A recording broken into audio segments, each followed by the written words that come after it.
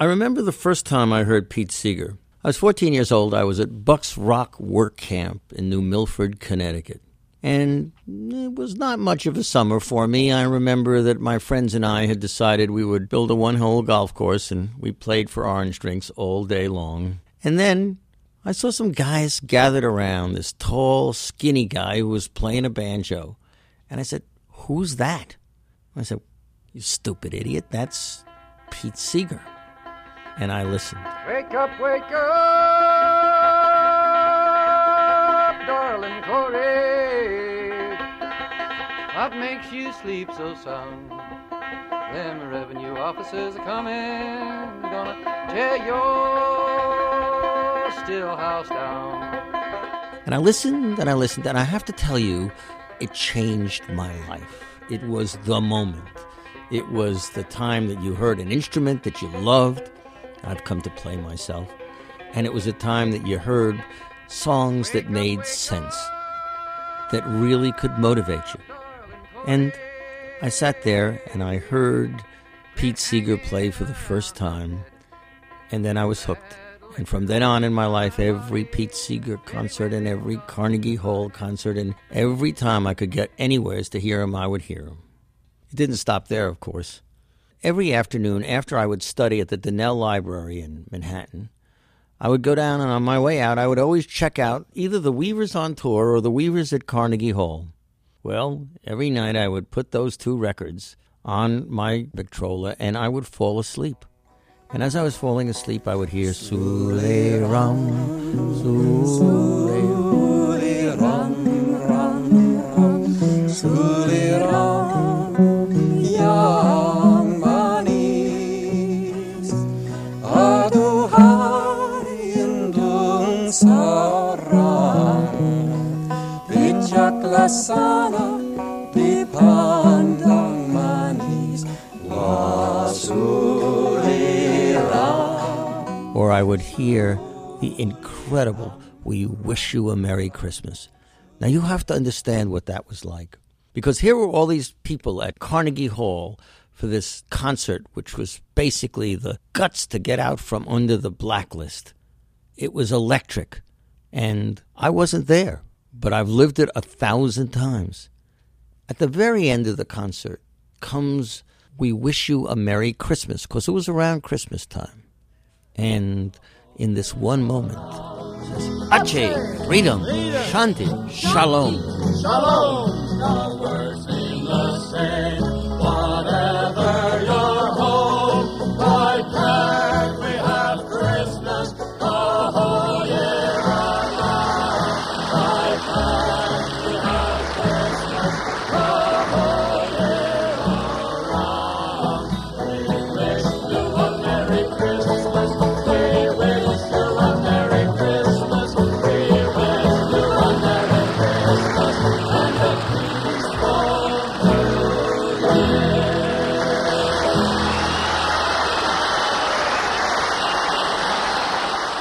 Every time I hear that record, no matter how many times, those words come back. Why can't we have Christmas the whole year around? You got to hear it, but if you're anything like me, you will get shivers down your spine, because that's what happens to me to this day. In this next hour, Pete turns to his work with children, shares his thoughts on the environment, and tells us what he's most proud of in life. I'll bet you won't be surprised to hear his answer. This is Pete Seeger, year 2001, in Beacon, New York, an interview for Alan Chartock. Now when the sun comes back and the first quail calls, follow the drinking gourd. The old man is a-waiting for to carry you to freedom. Follow the drinking gourd. Follow the drinking gourd. Follow the drinking gourd. For the old man is a-waiting for to carry you to freedom. Follow the drinking gourd. I'm a most lucky person. I'm really, not only I got a good education, I came from a family of teachers.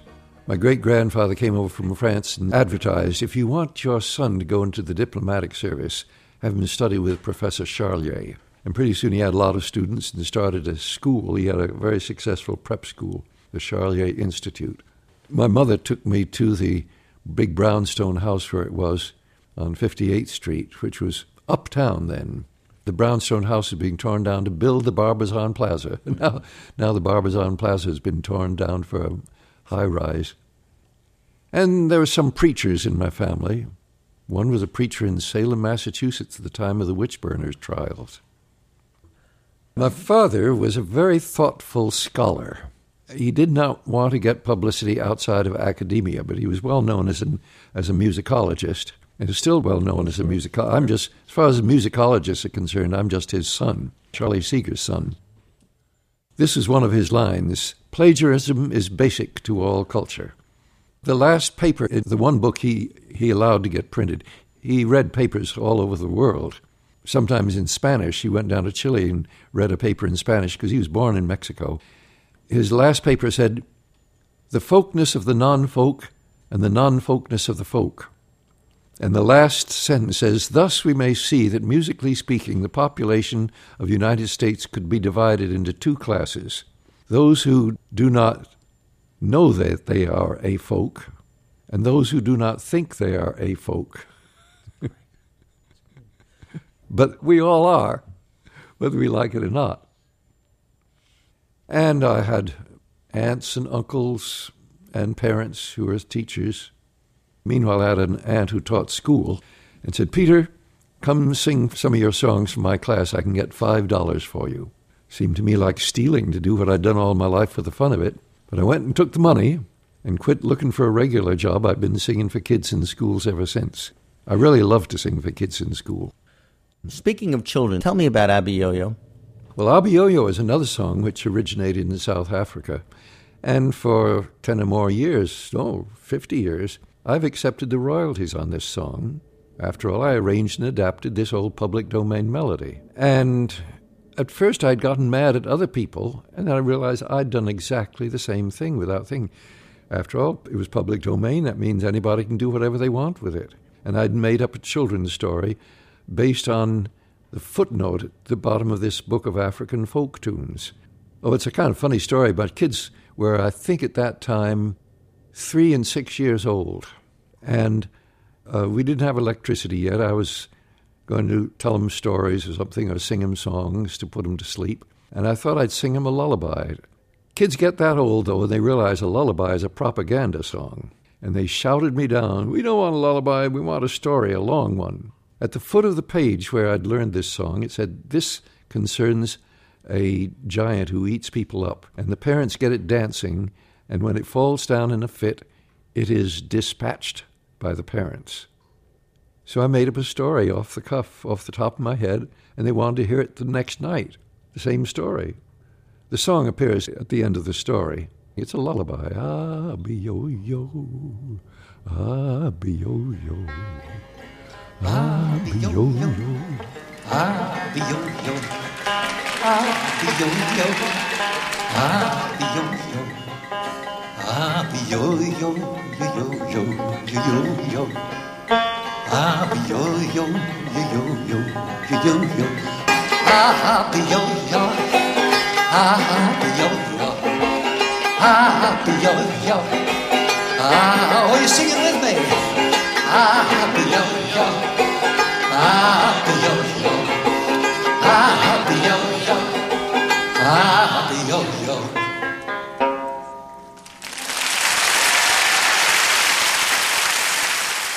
But after telling it to my own kids over and over, I tried telling it at a summer camp I was singing at, and I started dancing around the stage imitating the giant as he dances and gets exhausted.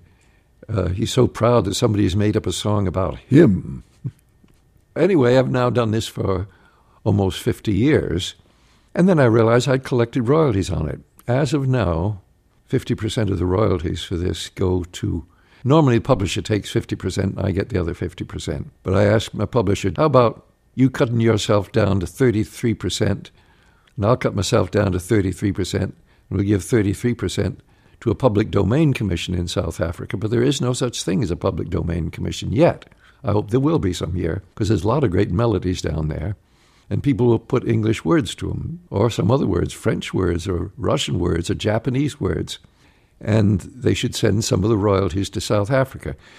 Well, if it was a Zulu song, it might go to Joseph Shabalala's music school. You know, the man who leads Ladysmith Black Mambaza. He takes the profits from that wonderful singing group, and he puts it into a Zulu music school, so Africans can learn their own music from their own school, from people who know their own music. But this is a Xhosa song. Now, the Xhosa, in many ways, are competitors of the Zulus. Mandela is a Xhosa, and it's possible that his mother sang this lullaby to him when he was a baby. At any rate, I understand that he's set up a Xhosa Children's Trust Fund. If we can't find a better place to send it to, that's where the money will be sent. On the other hand, it might be sent to the music department of the Xhosa College, where young Xhosa can learn Xhosa music. That's a funny sound. You have to pull your tongue away from the roof of your mouth. If you pull it away from the forward part, it's like, it's spelled T-S-K, T-S-K. If you pull it from the back of your mouth, but South African languages are full of these clicks, as they say. The Xhosa people, their name is spelled X-H-O-S-A, but the way it's pronounced is more like Xhosa.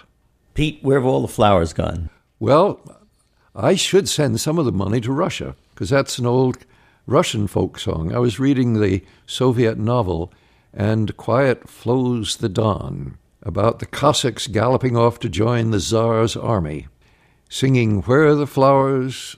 The girls have plucked them. Where are the girls? They're all married. Where are the men? They're all in the army." And I said to myself, that sounds like an interesting song. I should look it up. And I write down 3 lines and put it in my back pocket. Riding in an airplane about a year later, I was leafing through my little back pocket notebook, and suddenly a line that I'd thought of all by myself, "Long time passing." I'd written that down too. That would sing well. I should put it in a song sometime. And all of a sudden, I thought of an old Irish tune. I thought I made up the tune until a year later. Somebody said, "Pete, you just slowed it down. Remember that Adirondack lumberjack song, an Irish-American song? Johnson says he'll load more hay. Says he'll load 10 times a day." Well, sitting there with a drone of the airplane in my ear, 20 minutes later, I'd made up a new song, 3 verses at least. And that evening when I sang at Oberlin College, I pasted the words to the microphone and sang them. The audience kind of liked it. It's such a short song. It only had 3 verses. I put it together with several other short songs and even recorded it for Folkways. I used to call them my short shorts. As time goes on, I forgot about it, went on to singing other songs. It wasn't a great song. However, one of the Oberlin College students had a job at a summer camp, and he learnt the song off my record, my Folkways record, and sang it to the kids. And they used to have fun making up new verses. "Where have all the counselors gone? Broken curfew, everyone." But by the end of the summer, it simmered down to 2 very good new verses. This counselor, incidentally, Joe Hickerson, was for 30 years head of the folk song archives in the Library of Congress. He's only recently retired. For years, I've given him 20% of the royalties because he made up those last 2 verses. And the kids went back from summer camp, and Peter, Paul, and Mary had just gotten together in Greenwich Village. Somehow they learnt this song from some kid and started singing it. And my manager one day said, "Pete, didn't you write a song called Where Have All the Flowers Gone?" I said, "Yeah, about 4 years ago, 3 years ago." He said, "Did you ever copyright it?" I said, "No, I don't guess so." He said, "Well, you ought to. The Kingston Trio have just recorded it." Where have all the flowers gone? Long time passing. Where have all the flowers gone? Long time ago. Where have all the flowers gone? Young girls pick them, every one. When will they ever learn? When will they ever learn?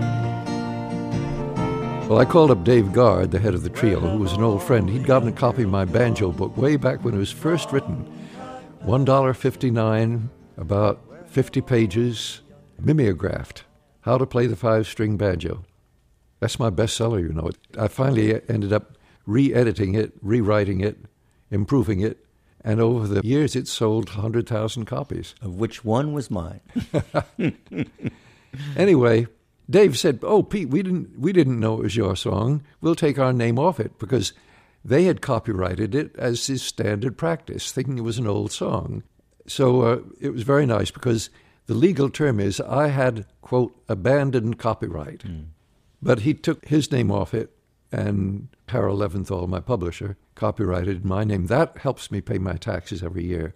I'll bet it's got to be one of the most prolific sold songs in history, right? Well, the person who really spread it was Marlene Dietrich, the great movie actress. Her daughter once said to her, "Mother, there's a song the Kingston Trio have recorded I think you'd like to learn." Marlene got a man named Max Collett to make a good German translation. It sings better than the English. Sag mir, wo die Blumen sind. Wo sind sie geblieben? Sag mir, wo die Blumen sind. Was ist geschehen? Sag mir, wo die Blumen sind. Mädchen pflückten sie geschwind. Wann wird man je verstehen? Wann wird man je verstehen? She was retired as a movie actress, but she had a one-woman show. Burt Bacharach led her orchestra and made a nice arrangement of it, and she went around the entire world singing this song, singing in Tokyo and Buenos Aires and everywhere. She spread the song around the world, and it's been recorded in many languages. Some people have absolutely done beautiful jobs on it. I haven't sung it for years. Matter of fact, I haven't sung many songs in years because my voice is so bad. When I go on the stage now, I'll sing a first line as well as I can, and then the audience sings the song from there on, and I prompt them, giving a few lines. Where have all the soldiers gone? And they sing the verse. Where have all the graveyards gone? And they sing the verse.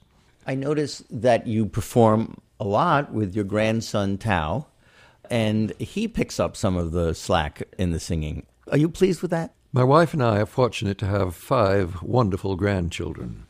One's a ballet dancer, and the oldest, who's half Puerto Rican, his name is Tao Rodriguez, is a very good singer and good guitar picker and good melody writer, too. He hasn't tried writing many words, but he's a good melody writer. He's written some very good tunes and is now making a living singing with a group called the Mammals. Ruth Unger, who's the daughter of Jay Unger, the great fiddler and the maker up of the tune Ashokan Farewell. But Ruth Unger, his daughter, sings with my grandson, and they have a group called the Mammals. And we sometimes sing together. I'm a good song leader, but as I say, my voice is, as you can hear, is not much anymore at age 81. I know you're not prone to accepting flattery, but to hear Pete Seeger say, "I'm a good song leader," defies modesty. Speaking of which, I want to ask you something. I was astounded to see this country do the right thing and to honor you with the Kennedy Award. Now, I know you're not given to awards, and I know you're not a guy who likes that stuff, but really, did you ever think in the HUAC days and all of that this country would be honoring Pete Seeger with a medal around his neck along with some of the greatest people in this land? How do you react to that? Ever is a long time. And I assume that if I'm doing something good, sooner or later, people will know about it. If it's no good, it'll be forgotten. You know, Shakespeare was wrong when he said the good that people die dies with them. Antony talking about Caesar. Julius Caesar. No, an architect's good buildings last, the bad ones are torn down. And a songwriter's good songs last, and the bad ones are forgotten. So if I've ever done anything worth remembering, it'll be remembered. But frankly, I should have turned down that award and a whole batch of others. My life has almost been ruined by too much publicity. The mail comes in by the bushel. Most men chain their wives to a sink, but mine's been chained to a table full of paper as well.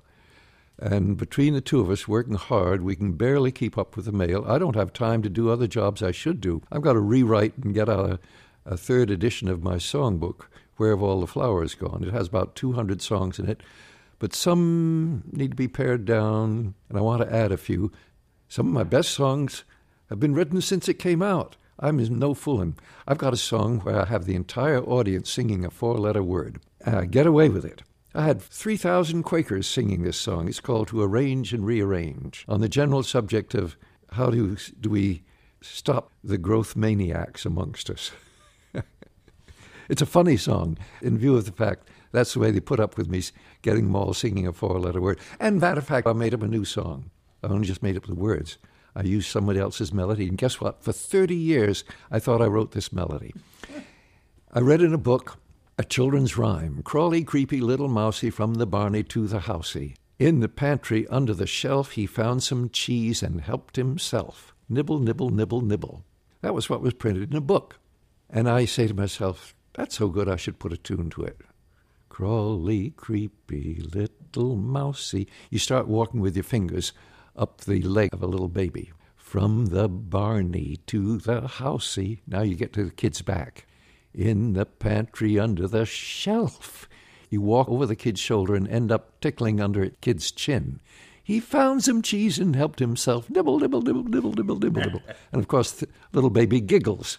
It's one of the best things I ever worked on, and I thought I wrote that melody for 30 years until I was singing a song from the American Revolution. Frank Warner collected it from a family in New Jersey. He said their great-great-great-great-grandfather was in George Washington's army marching to take over New York after the revolution was won. And they were singing doodle, doodle, doodle, dandy, cornstalk rum and a homemade brandy, Indian pudding and a pumpkin pie. That will make those Yankees fly. And Frank would go strumming on his banjo. Or the drummer would go.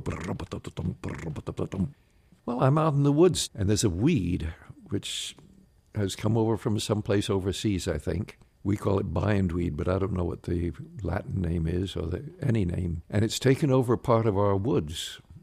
So I had crawly, creepy, little viney. Round the tree goes twisty, twiny. But here comes Grandpa with his shears. Snip, he's cutting short your years. Cutting short your years. And then I thought of a second verse. Now hear this, says little Viney. You think you've stopped my twisty twiny, but you just nipped me near the top. Down below my roots don't stop. Well, this needed a third verse. That's harder to get. Ah, through the ages it's a struggle. It's enough to make your mind go buggle. But if we can laugh and think of rhymes, perhaps we'll live a longer time. If I'm singing this in a school, I'll get the kids to come in on that last word because it's logical to put the word time to end with rhyme. I try to get kids helping wherever I go in schools. I do a little rap song. I need a banjo for this, but I do a rap song which Josh White Jr. put together called English is Crazy. He got it from Richard Lederer's book, Crazy English. And it's a hilarious rap. In what other language do you drive on a parkway? Park on a driveway. Ship by truck, send cargo by ship. Have noses that run and feet that smell. English is crazy. Try it again. English is crazy. How come a slim chance and a fat chance are the same? Whereas a wise man and a wise guy are opposites. Overlook and oversee are opposites, but quite a lot and quite a few are the same. How come the weather can be hot as hell one day and cold as hell the next? How come your house can burn down while it's burning up? How come you fill out a form while you're filling it in? English is crazy. Well, English was invented by people, not computers, and it reflects the creativity of the human race, which of course is not a race at all. So when the lights are out, they're invisible, but when the stars are out, they're visible. When I wind up my watch, I start it. But when I wind up this rap, I end it. English is crazy.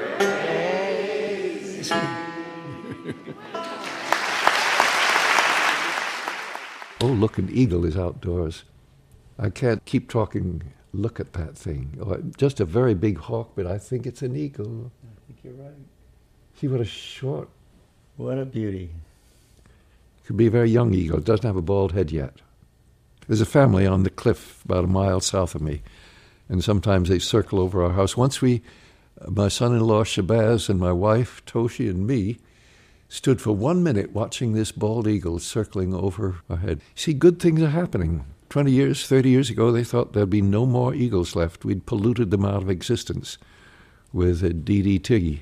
But you can turn the clock back. Don't let anybody say you can't turn the clock back. The Hudson River is swimmable now I'd say roughly between Catskill and Yonkers. And the governor of New York is saying, let's put in the swimming beaches again. I'm telling him, put in floating swimming pools. You don't have to pay so much for lifeguards. Much safer. Should we be dredging the PCBs out of the Hudson? If they did it with the old clamshell dredges, I'd say no. And of course, they stir up the muck. But they have modern dredges, more like a vacuum cleaner. So that's what needs to be done. They're more expensive. And the General Electric Corporation doesn't want to spend the money. And they've spent $1 million a week to persuade the people of the valley, oh, don't dredge, it'll just stir them up. But the truth is going to come out sooner or later. Whether it's going to come out during the Bush administration is a question. But I'm sure it's going to come out, and they're going to have to be dredged sooner or later. Garbage here, garbage there, here, there, up and down the river, singing on, stopping all along the way. The river may be dirty now, but she's getting cleaner every day. Catching fish, catching hell,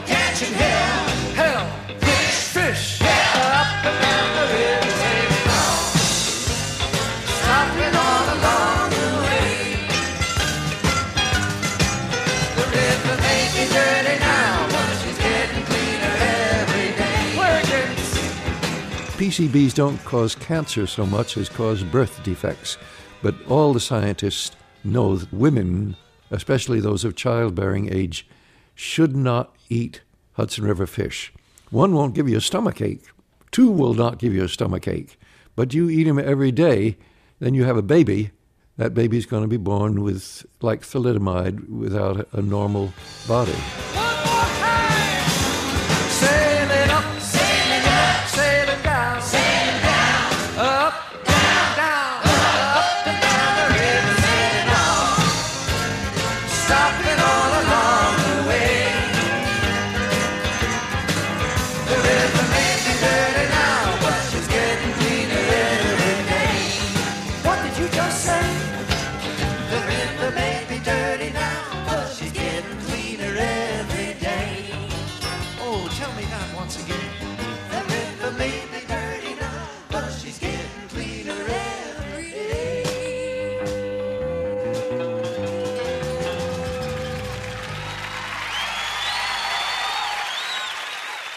George W. Bush, the President of the United States, has recently changed his mind, Pete, about a long campaign promise on carbon dioxide and getting rid of coal-burning plants. A lot of people are very angry about it. I wonder how you feel. Everybody's got a right to change their mind. I think before we go along with the president, or as some people say, the resident, we should really get the facts out. And nearly every single scientist in the world now, except those who are paid salaries by the oil companies, say that if we don't do something to cut down our use of fossil fuels, the climate is going to change and the oceans are going to rise much more. Oceans have risen already in the last century about 1 foot. Do people know this? No, it's not told them. The media doesn't tell them. Occasionally you find an article on the back pages of the Times, but the average newspaper doesn't tell them that the oceans have already risen 1 foot. And there's hardly a scientist anywhere who doesn't believe that they're going to rise 2 or maybe 3 feet at least in the next century. But if we keep on using fossil fuels the way we are, it could go up a lot more than that. Already, some islands in the Pacific are being swamped forever. People who've lived there for 1,000 years have had to move off their home. They've lost their home. If the oceans went up another 10 feet, millions of people would lose their homes. Not just countries like Bangladesh and states like Florida, but cities all around the world would have to put up dikes. It would be a huge economic disaster for the world if the oceans even go up 10 feet. Now, admittedly, in the long run, this may happen in spite of our best efforts. Nobody knows, but it could happen very quickly. You know, we're in an interglacial period now. When I was a kid, they used to think there were one or two glaciers. Now they think there might have been 18 or 20 of them for the last 2 million years, and they're not agreed why. I think it's because, I'm not the only person who thinks this, because there's a coincidence of an ocean over the North Pole and a continent over the South Pole. And this sets up some kind of a vibration, who knows, whatever it is, because once upon a time there was no Atlantic Ocean. Some 200 million years ago, the continents started drifting apart. We're still drifting apart slightly. Do you know we're half an inch further away from Europe than we were last year? Maybe not quite. Maybe it's only 1 centimeter. Pete, you made me cry, unfortunately, during an NPR program in which they called you and they asked you about the death of Burl Ives. And Burl Ives had not been friendly during a very critical period during the House Un-American Activity hearings and stuff. And you had an answer which was so charitable and so distinguished. Forgot what I said. I'll remind you. You said something like, Burl Ives has forgiven me my excesses or whatever, and I forgive him. And it was such a charitable, nice thing to hear from you. I wondered whether you have any chance to reflect on that. Well, we didn't speak to each other for like 50 years. But he was a leading character actor in Hollywood and very possibly owed a lot of money, as Josh White did, which is quite, I'm sure, why Josh White testified for that foolish, very evil committee called the House Committee on Un-American Activities. After they testified, I didn't speak to Josh for 30 years. We embraced when I met him at Newport. He came to Newport Folk Festival. And Burl agreed to come to a concert at the 92nd Street Y, and I agreed to come there, and we embraced. He had leukemia, didn't have long to live.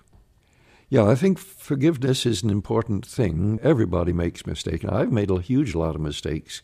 I've already told you about a few of them, of accepting royalties for songs that I only helped write, but I didn't send any royalties to the place where the music came from, or in the case of Turn, Turn, the words came from. One of the main mistakes I've made was behaving like most men, thinking that my job was to go out and make a living and let the woman stay home and raise the kids. And I was away one year 75% of the time, left my wife to raise the kids while I was gallivanting around the world. I have a cartoon up on my wall showing a woman answering the phone. She's got a broom in one hand and she's pushing a big pile of dirty laundry in the other hand, and a kid is tugging at her skirt. And she's saying, "No, he's not here. He's out trying to save oppressed people." And face it, there's a lot of men who thought they were doing just the right thing, but they were not doing as much the right thing as perhaps they thought. Tell me what happened with the Smothers Brothers. I've always wondered about that. Tommy and Dick Smothers are two great guys, and they know the value of humor. You know, one of the things that's going to save the human race is humor. I'm serious. That's why I do this English is Crazy song everywhere I go, and why I wrote this other song called To Rearrange and Rearrange and Rearrange, where I get the whole audience to sing a 4-letter word at the top of their lungs, because humor may be one of the main things which will save us, because we're doing terrible things to each other. We're doing terrible things to the world. And how do we reach each other? I'm a great fan of political cartoons. Some of the best parts of newspapers, they let cartoonists do things which they don't let reporters do. They don't let editorial writers do. And I've seen some wonderful cartoons in papers. I've found there's an organization of political cartoonists. I think if there's a world here in 100 years, it may be the cartoons will save us. Music may help. But the Smothers Brothers, there was that famous time when you were censored on their show. Well, first of all, in the month of March or April, their show was the top show in the country. And Columbia Broadcasting System says, what can we do for you to make you happy? The show's doing great. They said, let us have Seeger on. Well, let's think about it. I'd been blacklisted for 17 years. I'd done some syndicated shows. I was on Playboy's Penthouse Party with all those bosomy young women. And I was on the David Susskind show, where a person in the audience stood up and said, Mr. Seeger, are you blacklisted? And I said, I don't know. I have no way of knowing. All I know is I don't get any jobs. Susskind looked me right in the eye. Mr. Seeger, I can tell you, you are blacklisted. Well, this was 1967. Dick and Tom said, let us have Seeger on. Columbia said, well, let us think about it. In October, they relented. Okay, you can have Seeger on. I sang Waist Deep in the Big Muddy. Right. One of my better songs. It certainly is.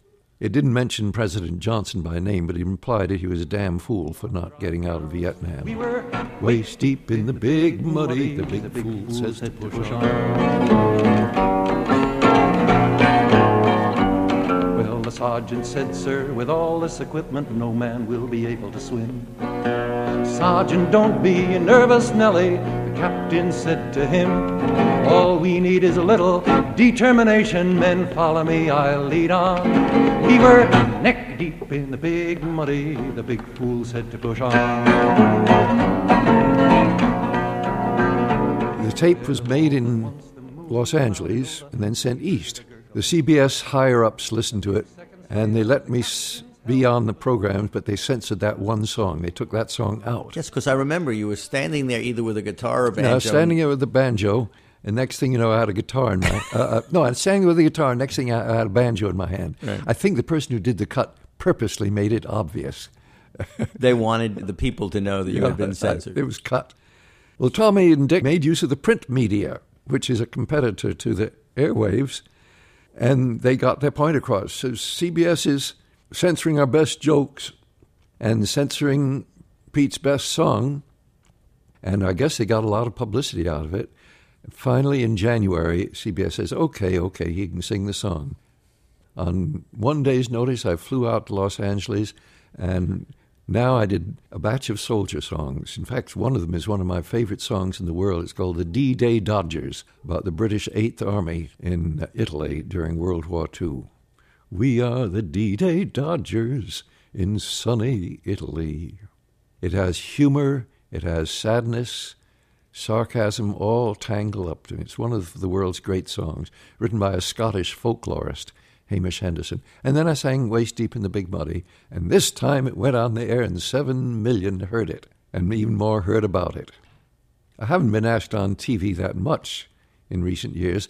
I did get on the Today Show once, and I knew that they wouldn't want me to sing a certain song, so I was prepared. I arrived at like 6 o'clock, and over the intercom, the director says, Pete, what you got for us? And I said, well, I got a little banjo tune, and I got something a little more serious. It's a funny song, but it's got a serious point. Well, let's hear 'em. So I sang the banjo tune. Fine. I sang the other, it's called Garbage, which has the whole crowd going garbage, garbage, garbage. In Mr. Thompson's factory, they're making plastic Christmas trees complete with silver tinsel and a geodesic stand. The plastic's mixed in giant vats from some conglomeration that's been piped from deep within the earth or strip mined from the land. And if you question anything, they say, why don't you see? It's absolutely needed for the economy. Oh, garbage, garbage, garbage, garbage, garbage, garbage, garbage. Their stocks and their bonds, all garbage. What will they do when their system goes to smash? There's no value to their cash. There's no money to be made, but there's a world to be repaid. Their kids will read in history books about financiers and other crooks, and feudalism and slavery and nukes and all their knavery. To history's dustbin they're consigned, along with many other kinds of garbage, garbage, garbage, garbage. Well, he said, Pete, you got something a little more cheerful. This is early in the morning. So I sang, walking down death row. I sang for 3 men destined for the chase. Pete, do you have something else? If a revolution comes to my country, let me remember. Well, Pete, I guess we'll stick with garbage.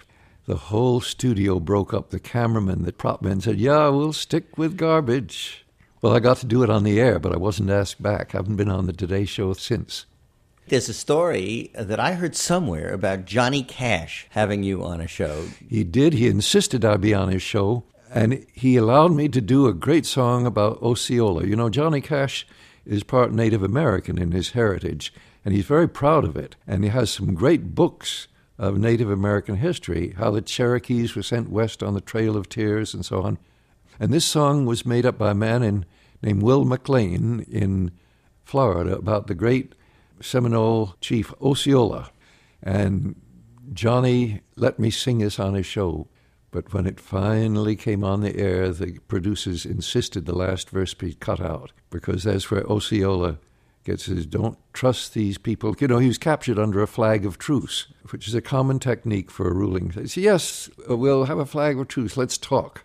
And when you come out under flag of truce, you're supposed to be able to return home again. No, Osceola was captured, imprisoned, and he said, let me die in prison as a lesson to my people never to forget, and don't trust those people.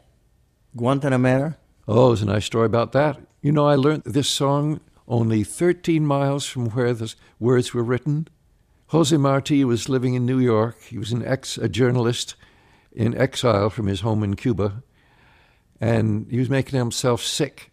He said, I don't want to hurt Spain. Spain's a mother country. And if we do get independence for Cuba, how do we keep her out of the clutches of the great eagle of the North?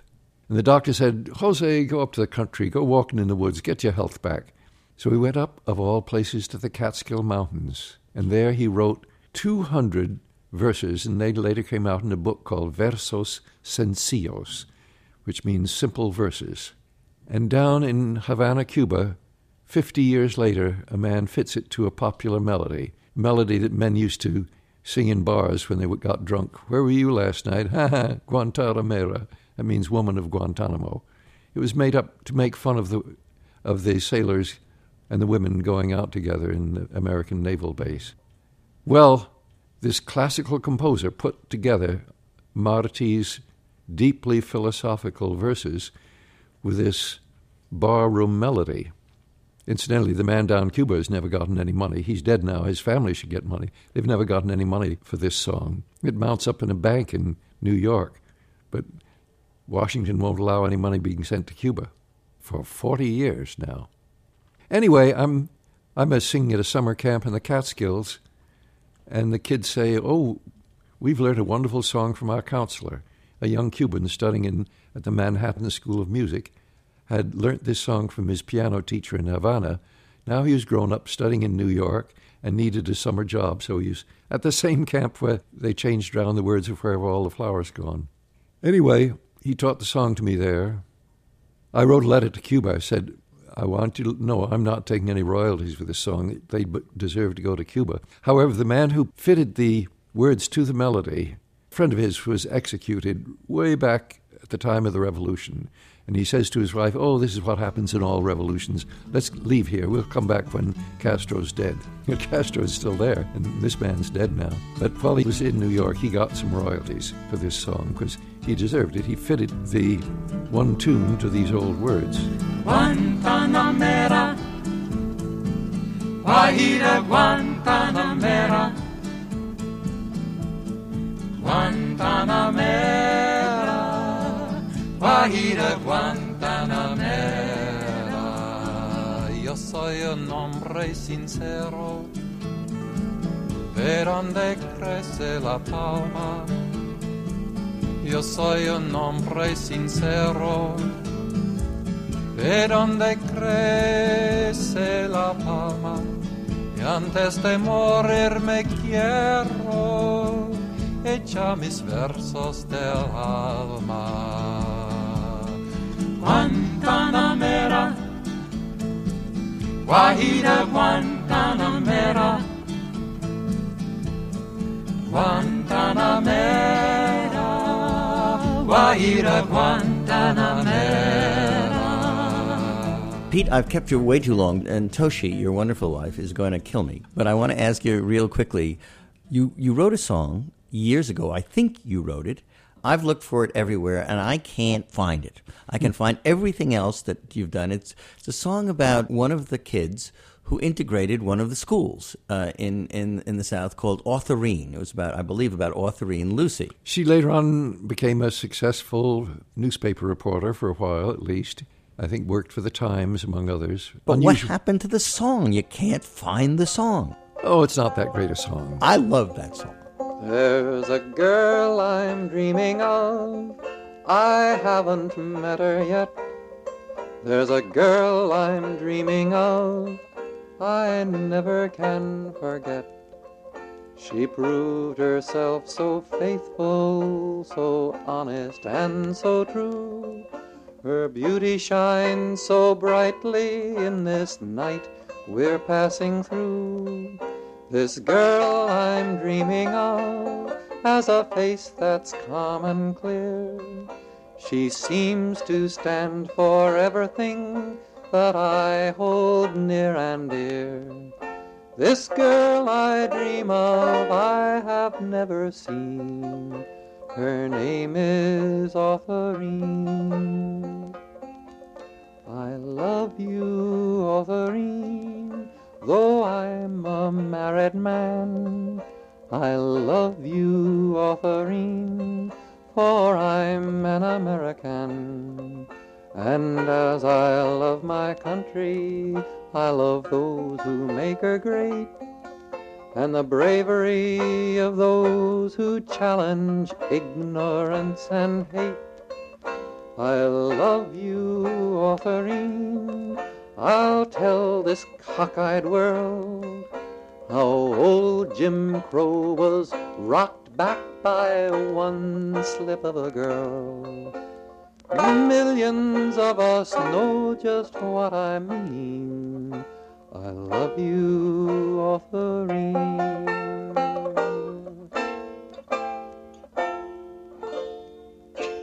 It's one of the numerous songs that did not get reprinted in the book of my songs, Where Have All the Flowers Gone?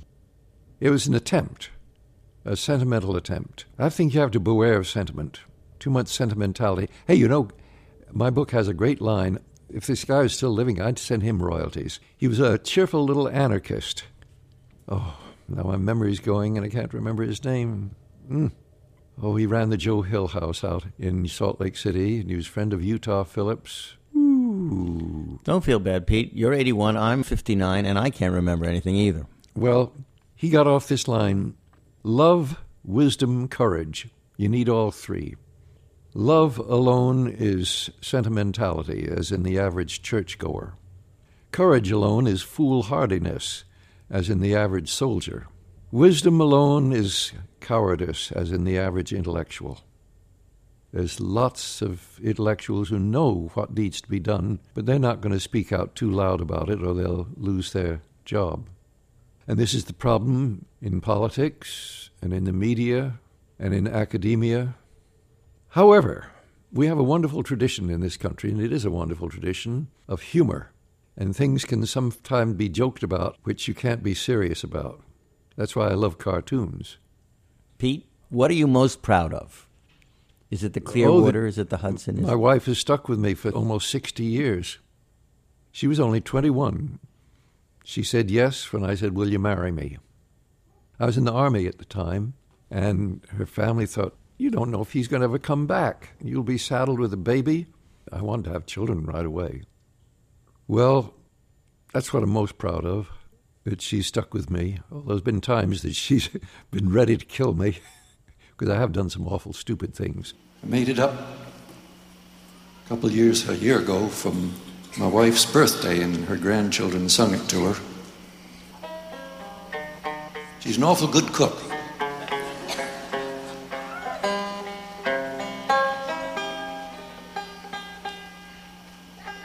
Sometimes you come home and I can't figure where she gets a meal put together but she just looks in the icebox and finds something. My grandma, she can make a soup with a little of this and that. She can feed the whole sloop group with a little of this and that. Stone soup, you know the story. Stone soup, who needs the glory? But when Grandma's cooking, no need to worry. Just a little of this and that. You can help me out if you get those words. I have to get them very quick, though. Grandma likes to make a garden grow with a little of this and that. You got it. But she likes to have the ground just so with a little of this and that. Not too loose and not too firm. In the spring it's all got to be turned. In the fall, lots of compost to feed the worms with a little of this and that. Grandma knows we can build a future with a little of this and that. And a few arguments never hurt you with a little of this and that. True, this world's in a hell of a fix. And some say oil and water don't mix, but they don't know a salad maker's tricks with a little of this and that. The world to come may be like a song with a little of this and that.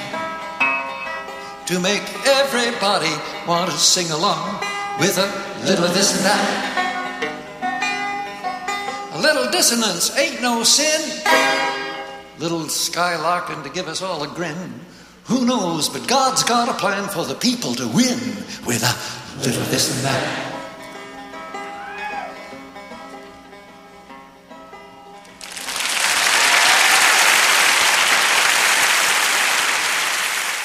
I can tell you so many mistakes. I could rattle on for hours of the mistake. I can tell you how not to form a chorus. I tried to start one a few years ago. I can tell you how not to build a dugout canoe. I had a whole batch of people trying to dig a dugout canoe. Only after it finally rotted away from my mistakes did I learn how I should have made it. And, of course, I think I would say that I would have learnt that you cannot start a socialist government without finding a way to have some kind of Bill of Rights for everybody. Otherwise, your socialist government will last just as long as the leaders don't start assassinating each other.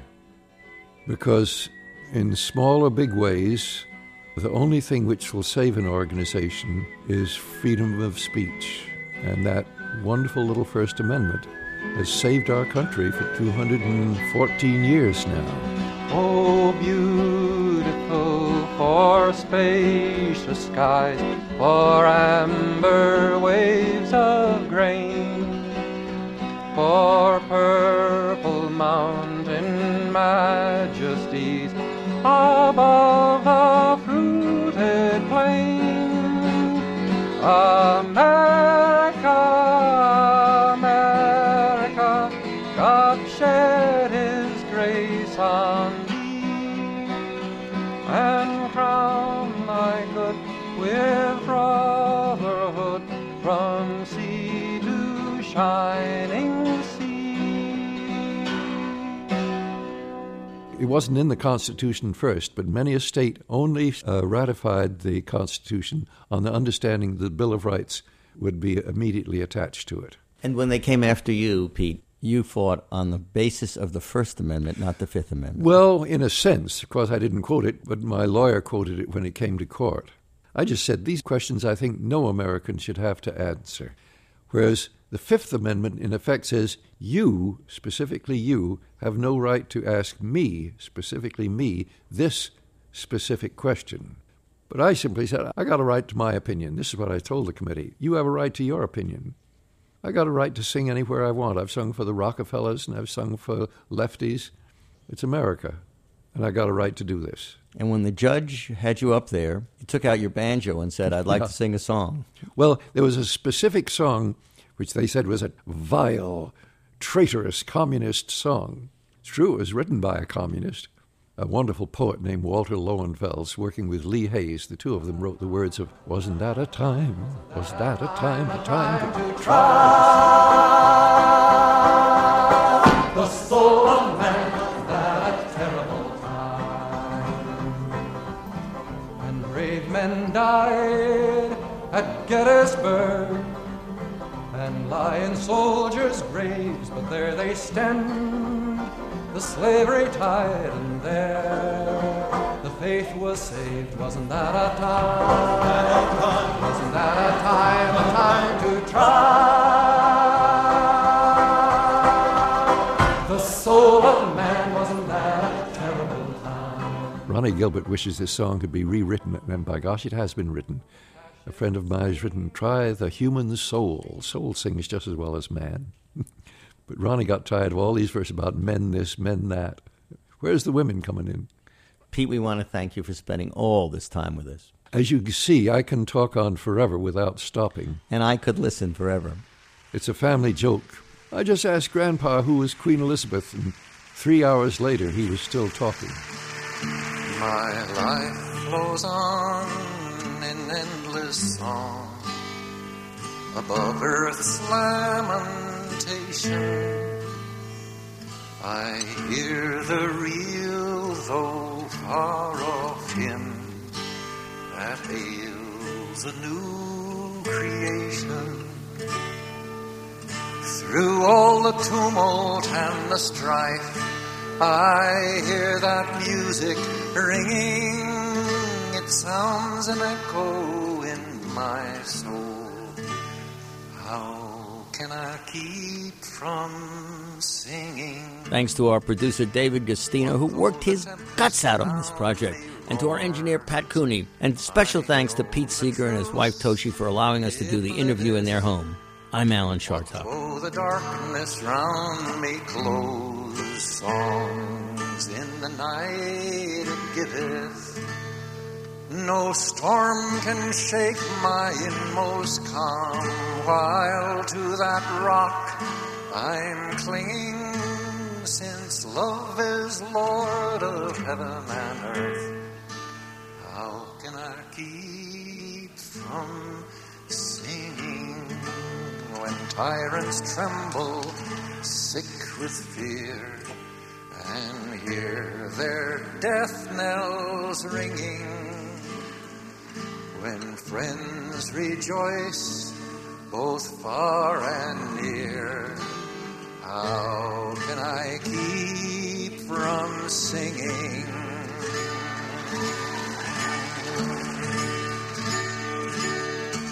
In prison cell and dungeon vile, our thoughts to them are winging. When friends by shame are undefiled, how can I keep from